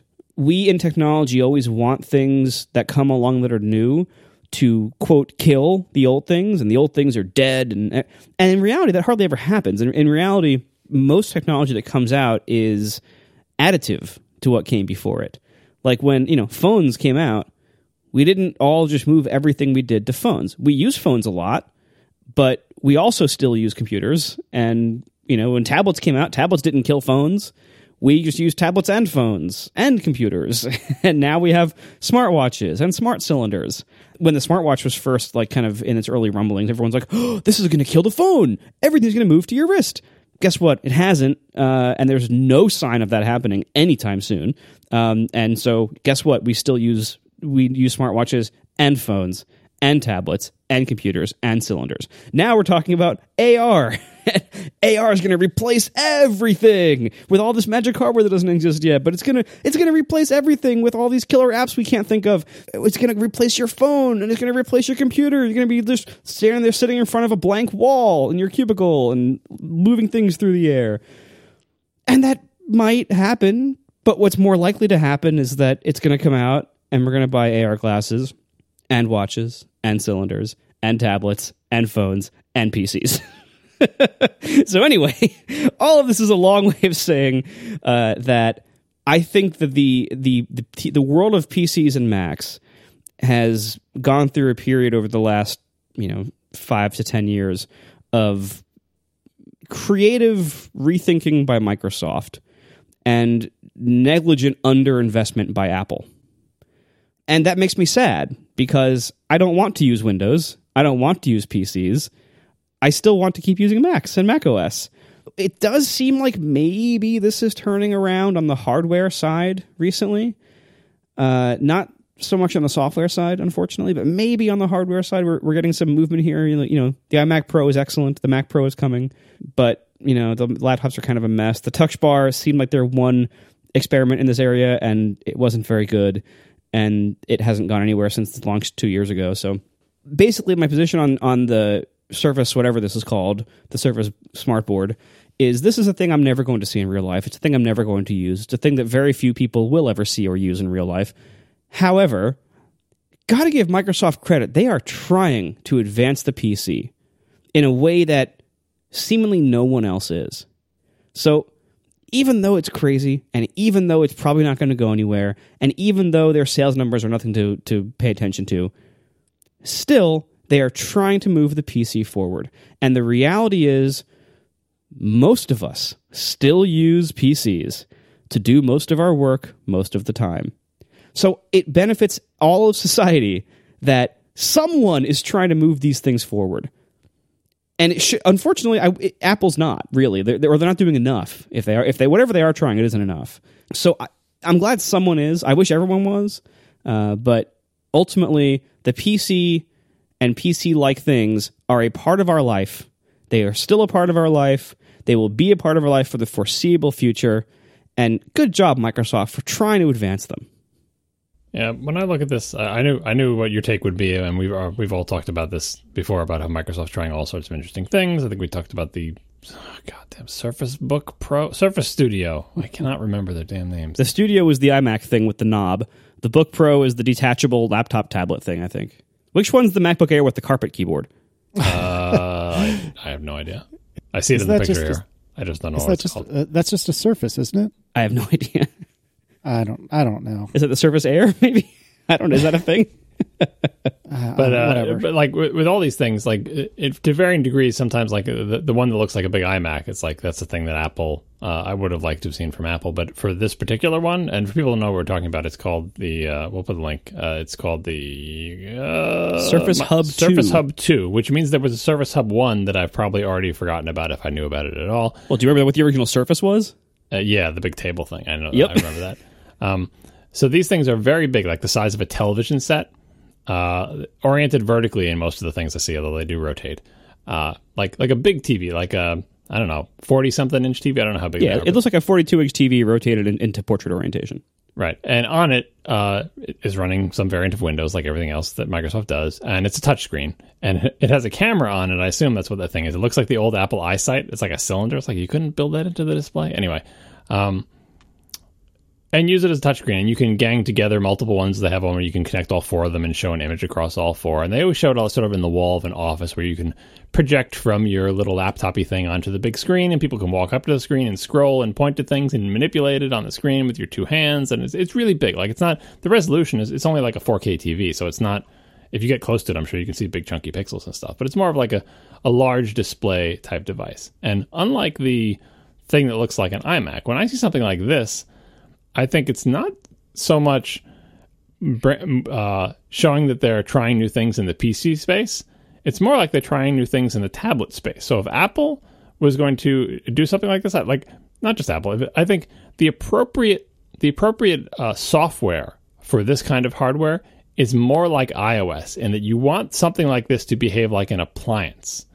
And you want it to have the less complicated, more reliable, more sort of, less flexible, but more appliance-like operating system. And in Apple's ecosystem, that's iOS. No one wants to see a big setup of these displays with some weird Windows Update message popped up in the corner, which I see all the time. Or worse yet, a blue screen. But, just sort of the sort of Windows desktop PC nags about things that you have to do, right? And I suppose that dialogue can come up on iOS as well. But, like, this should be a really big iPad. We saw that with Panic Software, their great status board application that they eventually gave up on after some struggles with Apple. They had a big television set showing the output of an iOS device showing status board. And this wasn't even a touch screen. It wasn't for input. It was purely an output device, just to have a big screen in their office showing them cool graphs of information that's relevant to the company that they updated from an iOS app that they wrote using a clever API, right?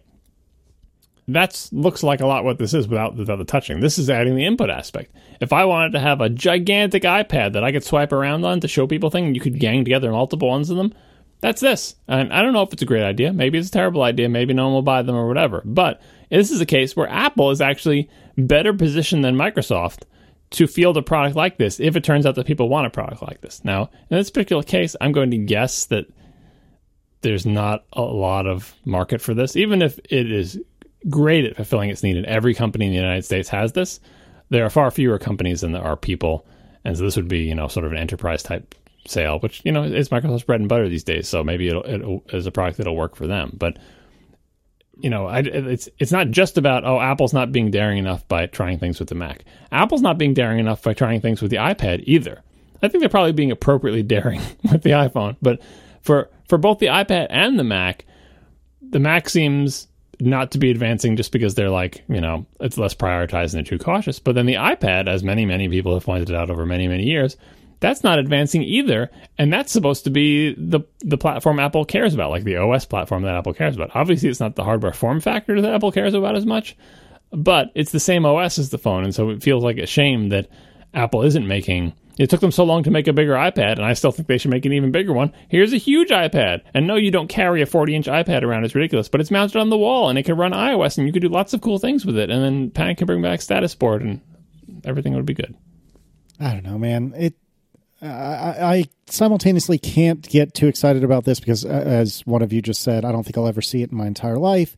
But I also respect, like Marco was saying, that at least Microsoft's throwing something at the wall and seeing if it sticks, which is weird because I think the line that an Apple fan should toe is, oh, they should just have an opinion and figure it out once and for all and go with it and not throw a bunch of stuff against the wall. But I think we're so thirsty for Apple to do anything. I mean, the Touch Bar wasn't that long ago, but it was not that exciting to most of us. And I mean, sir, I don't even have one yet. I've never owned a computer with a Touch Bar, even 2 years on or whatever it is. You're not missing much. Yeah, well, I know. And so I think we're all just thirsty for something interesting. And I think, John, you were right in saying that they are doing interesting things on the phone.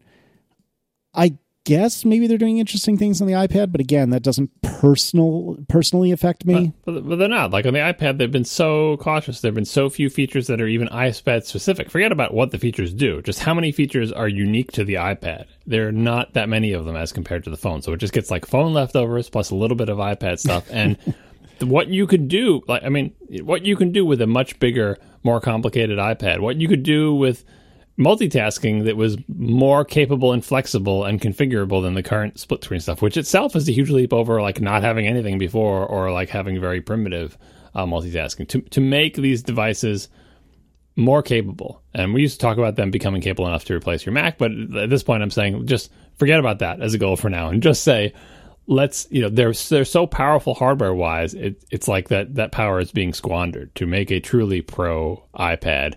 And yeah, maybe make something that you can stick on a wall. Who knows? But like, they're not really.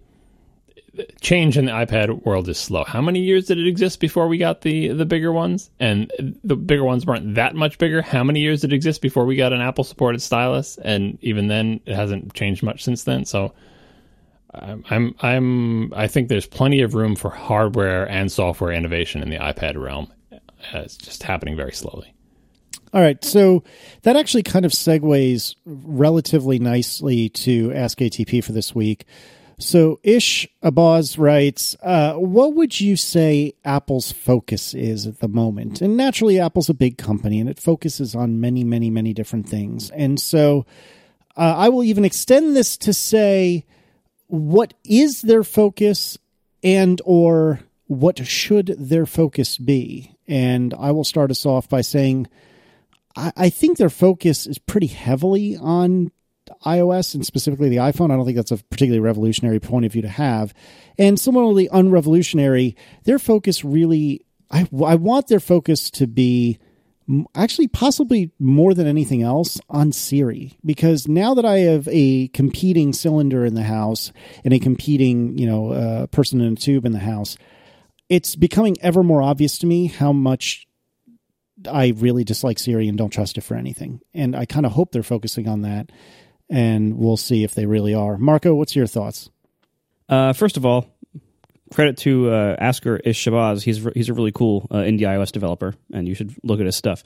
Anyway. Also true. In broad strokes, I basically have two answers to this. Number one, I think you should listen to last week's episode of The Talk Show with John Gruber.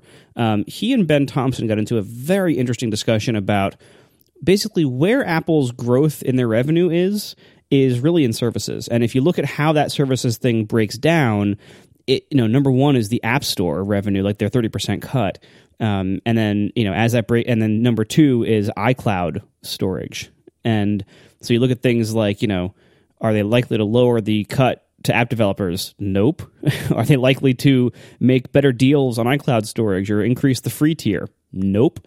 And there was an interesting discussion about how, Apple in the past was all about selling you new hardware, which the interests of what's best for Apple aligned well with what's best for the customers. But as they get into more services revenue, those interests start to diverge. And it's a very interesting problem to have, probably not a good problem to have, where in order to make more from services, you have to start doing a little more user hostile stuff, or like taxing your users in more and more ways. And I think that's going to conflict with what's best for the user more often than not. But anyway, I think I can summarize this in part, what their priority is versus what their priority should be. I think Apple used to be a software company that was funded by the sales of their hardware. And I think today's Apple is a hardware company that just uses software to provide basic support for their hardware. And I don't think Apple's leadership sees the difference between those two things. But there's a pretty big difference. There's a huge difference between those two things. To sell good products, good computing products, the software is really what sells them. For almost all these things, like the software is what matters here. The hardware is nice, and it's great to have nice hardware, and good for Apple for continuing to make nice hardware most of the time. But it seems like the software is really stretched thin. Ultimately, it seems like Tim Cook's solution to a lot of problems is just make a new hardware platform and then just throw some software on there that you might maintain. Maybe throw another app store on there to get more app store revenue. But like, how's Apple TV doing? How's the HomePod doing? How's the iPad software doing? Like, you just mentioned, like they kind of can't keep up with it very well. How's the Watch doing? How's Watch OS doing? How's the iMessage store doing? Like, there's lots of app stores that keep being launched, lots of new software platforms that have launched over the last 5 years or so, and it just seems like Apple has neither the resources nor seemingly the interest to maintain them and to bring them forward and to maintain quality levels on the software side. All they want to do is sell us more and more hardware. Here, have a dongle factory laptop. This laptop exists purely to sell dongles. Like, your solution here. Have a HomePod. Here's an expensive home speaker that we're gonna put minimal effort in the software into and make it barely function with the assistant. Like, I think that's a huge divide between philosophies, and ultimately, I don't think Tim Cook understands software at all, and I question how much Johnny does. And so, the company's going to keep being run this way for a while. Ultimately, Steve was a software person who used hardware to make that happen. And I miss that. I hate any analysis of Apple that includes it being described as either a software company or a hardware company. So I will set aside that. But setting aside that whole part, and where Marco went into his usual downward spiral into being sad about Apple, I agree. I agree with the short version of the answer, which is where is Apple's focus at this moment? iPhone and services. That's where it is. Where should Apple's focus be? Probably iPhone and services, and in particular the services that have to do with voice assistants, as Casey pointed out. So I think Apple's focus is more or less in the appropriate place, and there are some tweaks here and there, but that's where it is. And all that stuff that Apple that Marco listed that as is Apple's version of let's see what sticks. Maybe people want to buy iMessage apps. Let's try that or whatever. It's like that's not where their focus is, though. They do that. That is a pattern that they've done, and it's disappointing to us who want things to be either well supported or not to exist. But that's not where their focus is. Like, that's clearly not where their focus. If they were focusing there, they'd be constantly improving it or ditching it. I mean, I could just answer it with one word. What's their focus? Margins. That is their entire focus. Margins. Like, talk about what does Tim Cook care about? Margins. I don't think that actually is I don't think the focus is margins. And to do the nicer explanation of Apple being a software company, or hardware company, I think if you asked Apple, in Apple's best version of itself, speaking as an institution or any individual person who's supposed to be an avatar for the institution, they would say that they're trying to sell you products, that it's the whole package. The whole point of Apple is it's the whole package. They make the whole thing, and it's supposed to solve a problem for you. It's supposed to provide an experience, and lots of their products have been like that. The iPod is a great example.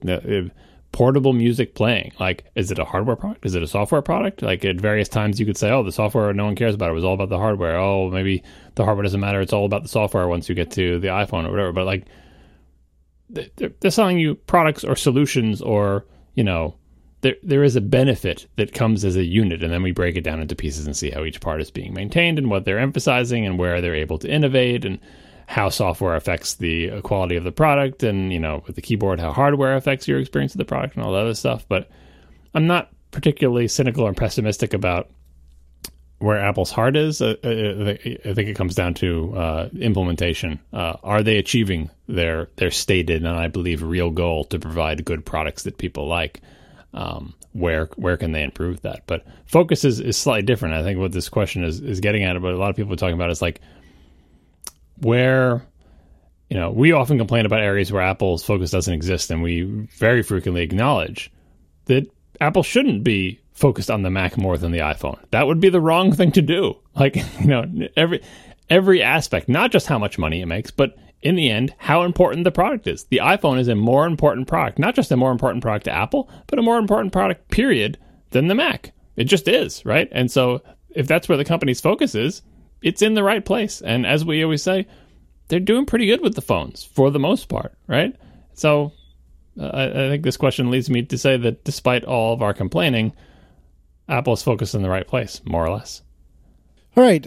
Owl City writes, yes, seriously, do you think the new Mac Pro will have only USB-C ports? I'm not so sure. I do think any new MacBook Pro absolutely will have only USB-C ports, no matter how much any of us, Marco, wish it didn't.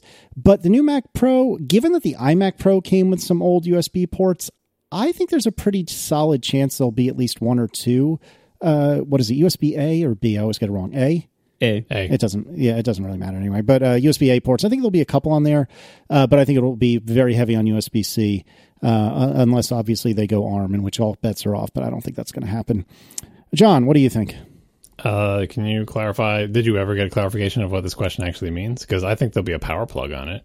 Well, I mean, like, what does come this on, mean? man, come on. Well, we don't have them on the MacBook. You'll just have power over USB PD. Yeah, but I'm saying the Mac Pro will have a power plug. It won't be powered by USB-C. I'm going to come out on a limb and say that. Yeah, they just mean, like, will it have any USB port that is not a C? Is that your interpretation of this question? Yes, correct. You can plug in any of the 6 USB-C ports into the power adapter. Yeah, I think there is a reasonable chance that it will have USB-A. And the iMac Pro is that was my question. I forget if I actually suggested it to somebody, maybe to Gruber before he did his interview or whatever, but the question would have been, why does the iMac Pro have USB-A ports? Like, if you're going to get Phil Schiller, Craig Federighi or whatever, or Johnny Ive or anybody involved with the creation of this product, since you have to be so careful about how you ask things to Apple to get any reasonable answer, the simple question would be, why does the iMac Pro have USB-A ports? And it's a trap. The question is a trap, because the idea is they'll give you some explanation, and the follow-up is, how does that explanation not apply to insert product that you're angry about not having USB-A ports on, right? Like, that's how that goes. But the answer, I think, is why does it have USB-A ports, is because there's room for them and some of our customers want them. And so I'd say, okay, so is there not room for them on your laptops, or do people not want them on your laptops, right? And anyway, that's how that goes. But I think that is the answer. The answer is that there's room on the iMac Pro, and some people want them. And they're cheap. That's another thing. And so they put them there. And I really hope on the iMac Pro there will be room for them, because the iMac Pro should not be the size of a softball. On the Mac Pro, you mean? Yeah, the Mac Pro. There'll be room for them because it'll be big. I think people do want them. This is convenient. Like, you got all this space in the back of this damn computer. You can't throw some A ports. It's just easier not to have an adapter. And they're cheap. So that's, I would give it a 50-50 odds that the Mac Pro has USB-A ports on it. Yeah, I would give it almost 100% odds. I mean, because the iMac Pro has them. By the way, and I agree with you, Casey, that I think, the likelihood of MacBook Pros being released that ever have USB-A ports are pretty much zero. I think best we can hope for on new MacBook Pros is maybe the return of the SD slot. That's and that's the best we can hope for like the return or addition of old ports. So I would not be, I wouldn't be hoping for anything more than that. On the laptops, you can make a reasonable argument that you really can't fit most of the legacy ports, including USB-A, with the current thickness of those cases. Like, it just doesn't fit.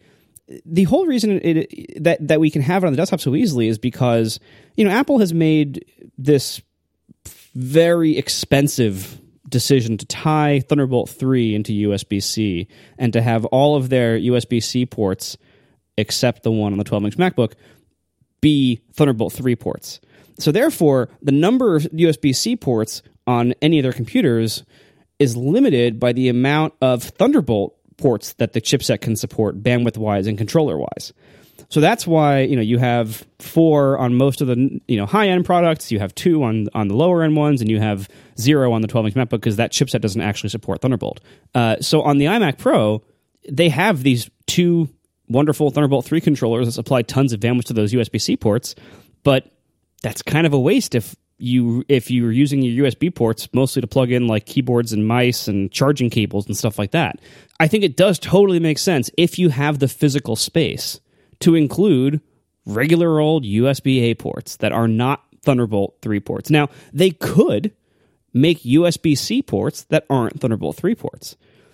They do in the MacBook, but they could decide all right, the rightmost 4 of them have Thunderbolt, and the leftmost 4 of them are just USB over USB-C.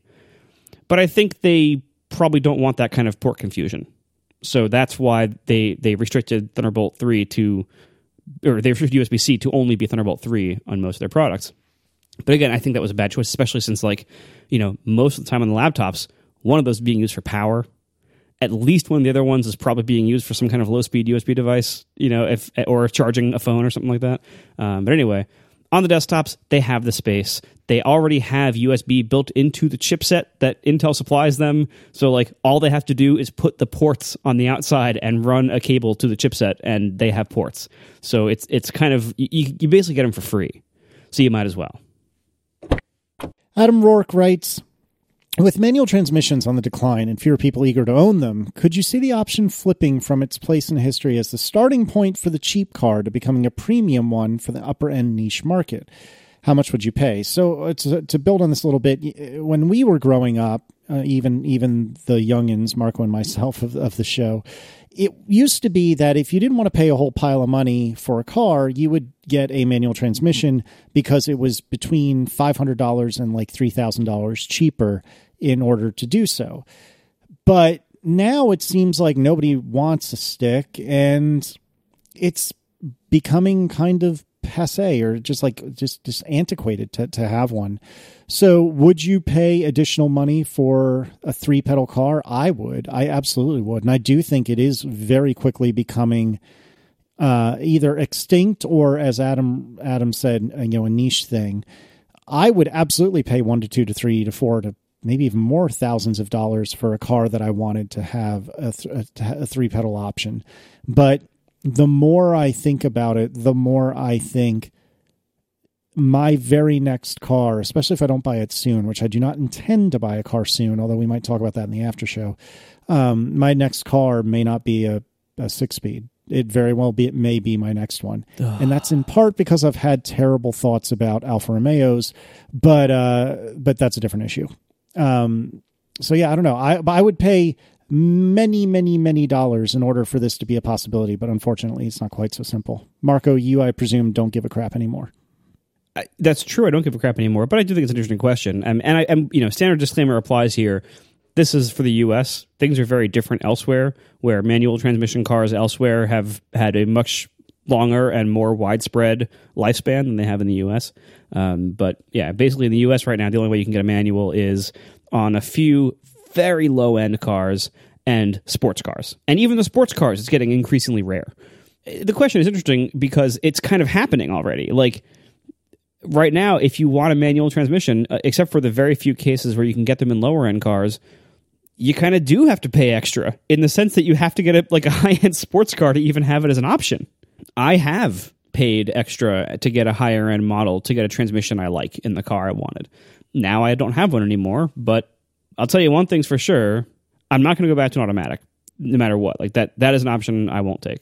John, you're so cheap you wouldn't pay any extra, would you? No. Well, so the problem with this scenario is could you see them flipping and stopping being as part of a cheap car and becoming a premium? The problem is that there is a very narrow window between the time when it's not a cheap car thing anymore and the time when it disappears completely, right? There's the tiny sliver of where we don't put this on the cheap cars. They all get automatics. And most people don't want it even on the high-end cars, but there is some small subset of people that are willing to pay a premium to get the stick. And that window, we're currently in that window right now, and I don't even know if it's a premium. Maybe it's just like a same price or a no-cost option. I think, was it the M5? It was a no-cost option last time? Yeah. Most BMWs. Mm-hmm. Yeah. This is it. And it's going to disappear. It's never going to be the case where it's available as a $5,000 option to $10,000 option on a narrow range of high-end cars. That will never be the case. Like, all of the high-end cars now are giving up their manuals as even options. Like, that's what's happening. First, it became a no-cost option, and then they're just like, how many cars can we remove the stick from? There are very few holdouts, and it's leaving more and more cars. The new M5, no stick option, right? We all knew that was going to happen, right? A lot of Porsches are getting rid of the sticks, even though they're able to sell more of them probably than any other car maker just because of their place in the market.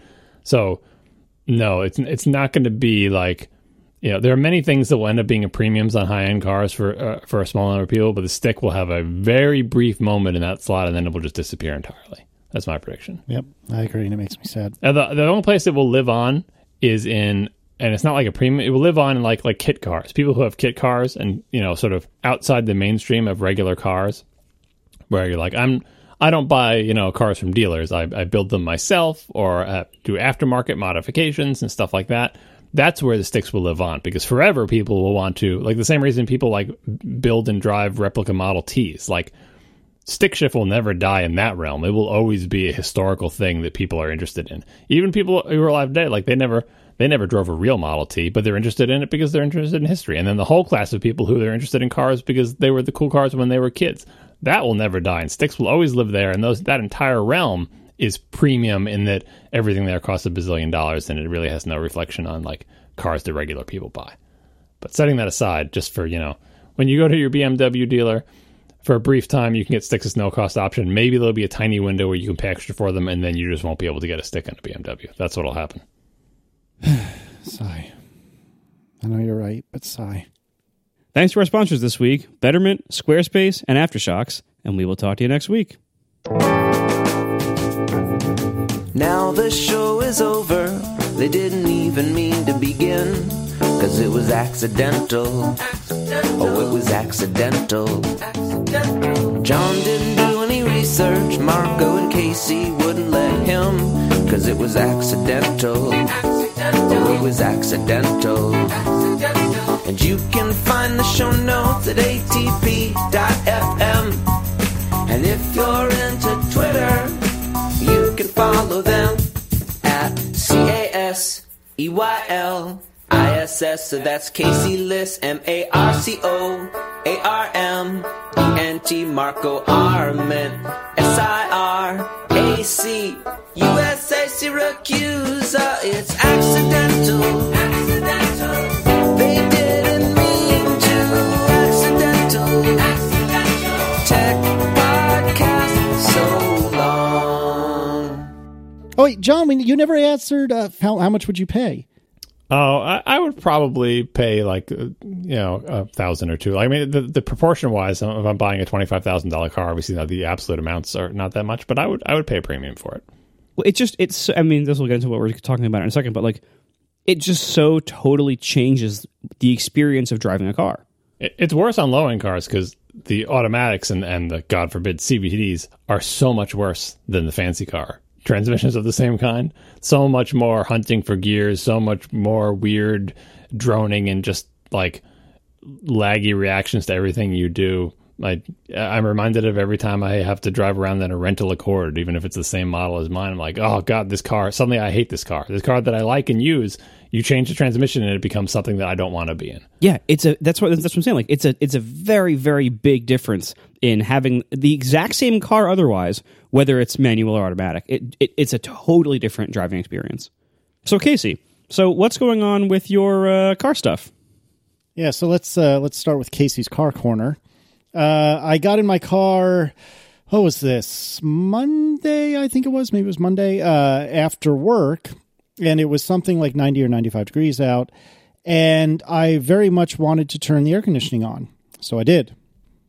and nothing happened. The screen, the little HVAC controls or whatever you call them, the air conditioning screen showed that the air conditioning was on maximum. It showed the fans were blowing as hard as they could possibly blow, and no air was moving and the fans were not on.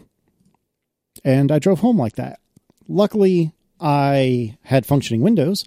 Luckily, I don't live that far from the office, but it was a bit toasty.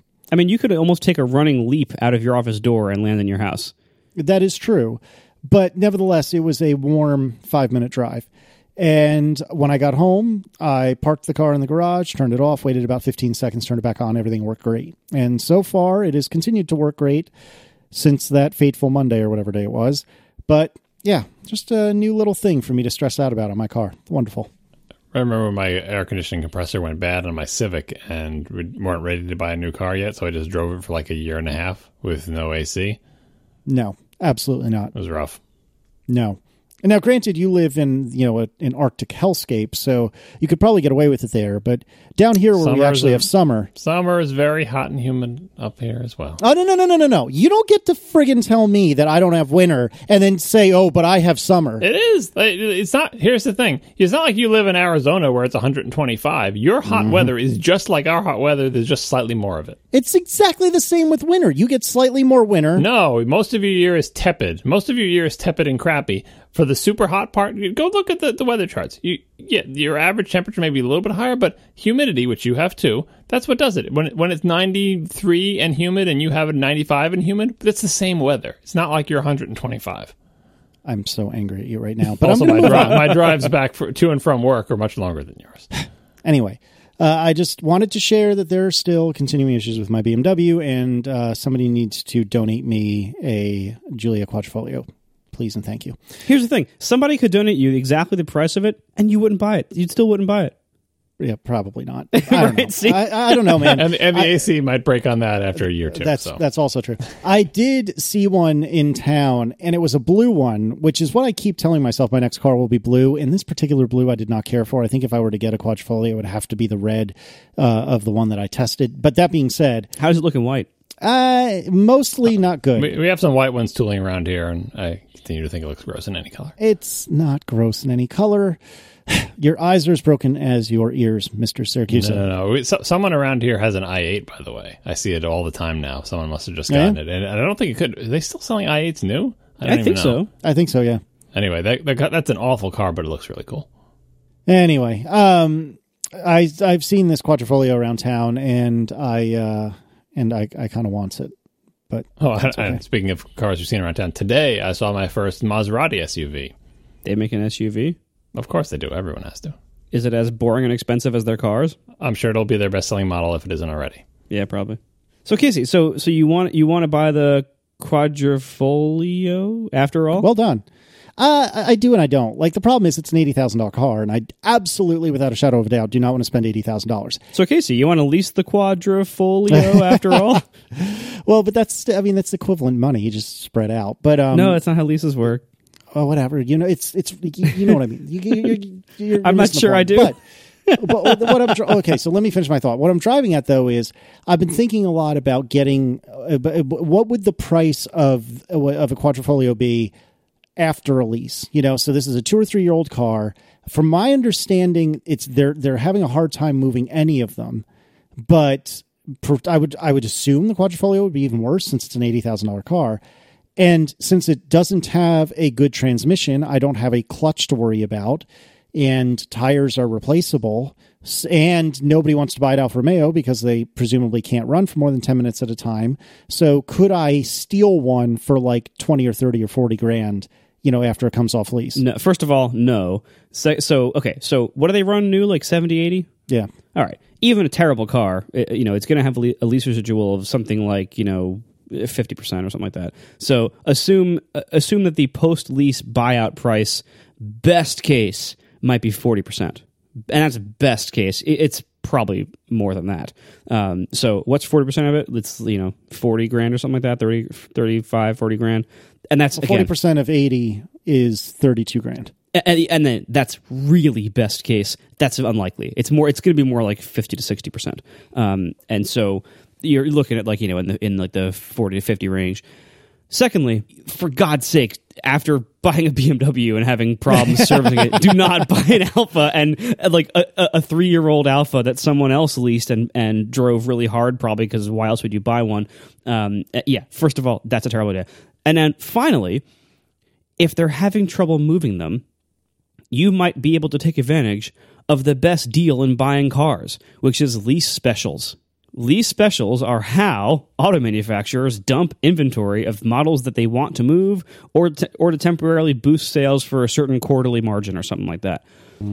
So if this is actually, if they're actually not moving, which I wouldn't assume that the high-end sporty model is not moving just because the rest of the line isn't. Right. But if that is indeed the case, the deal to be had is going to be on a lease special, not on some kind of weird off-lease thing.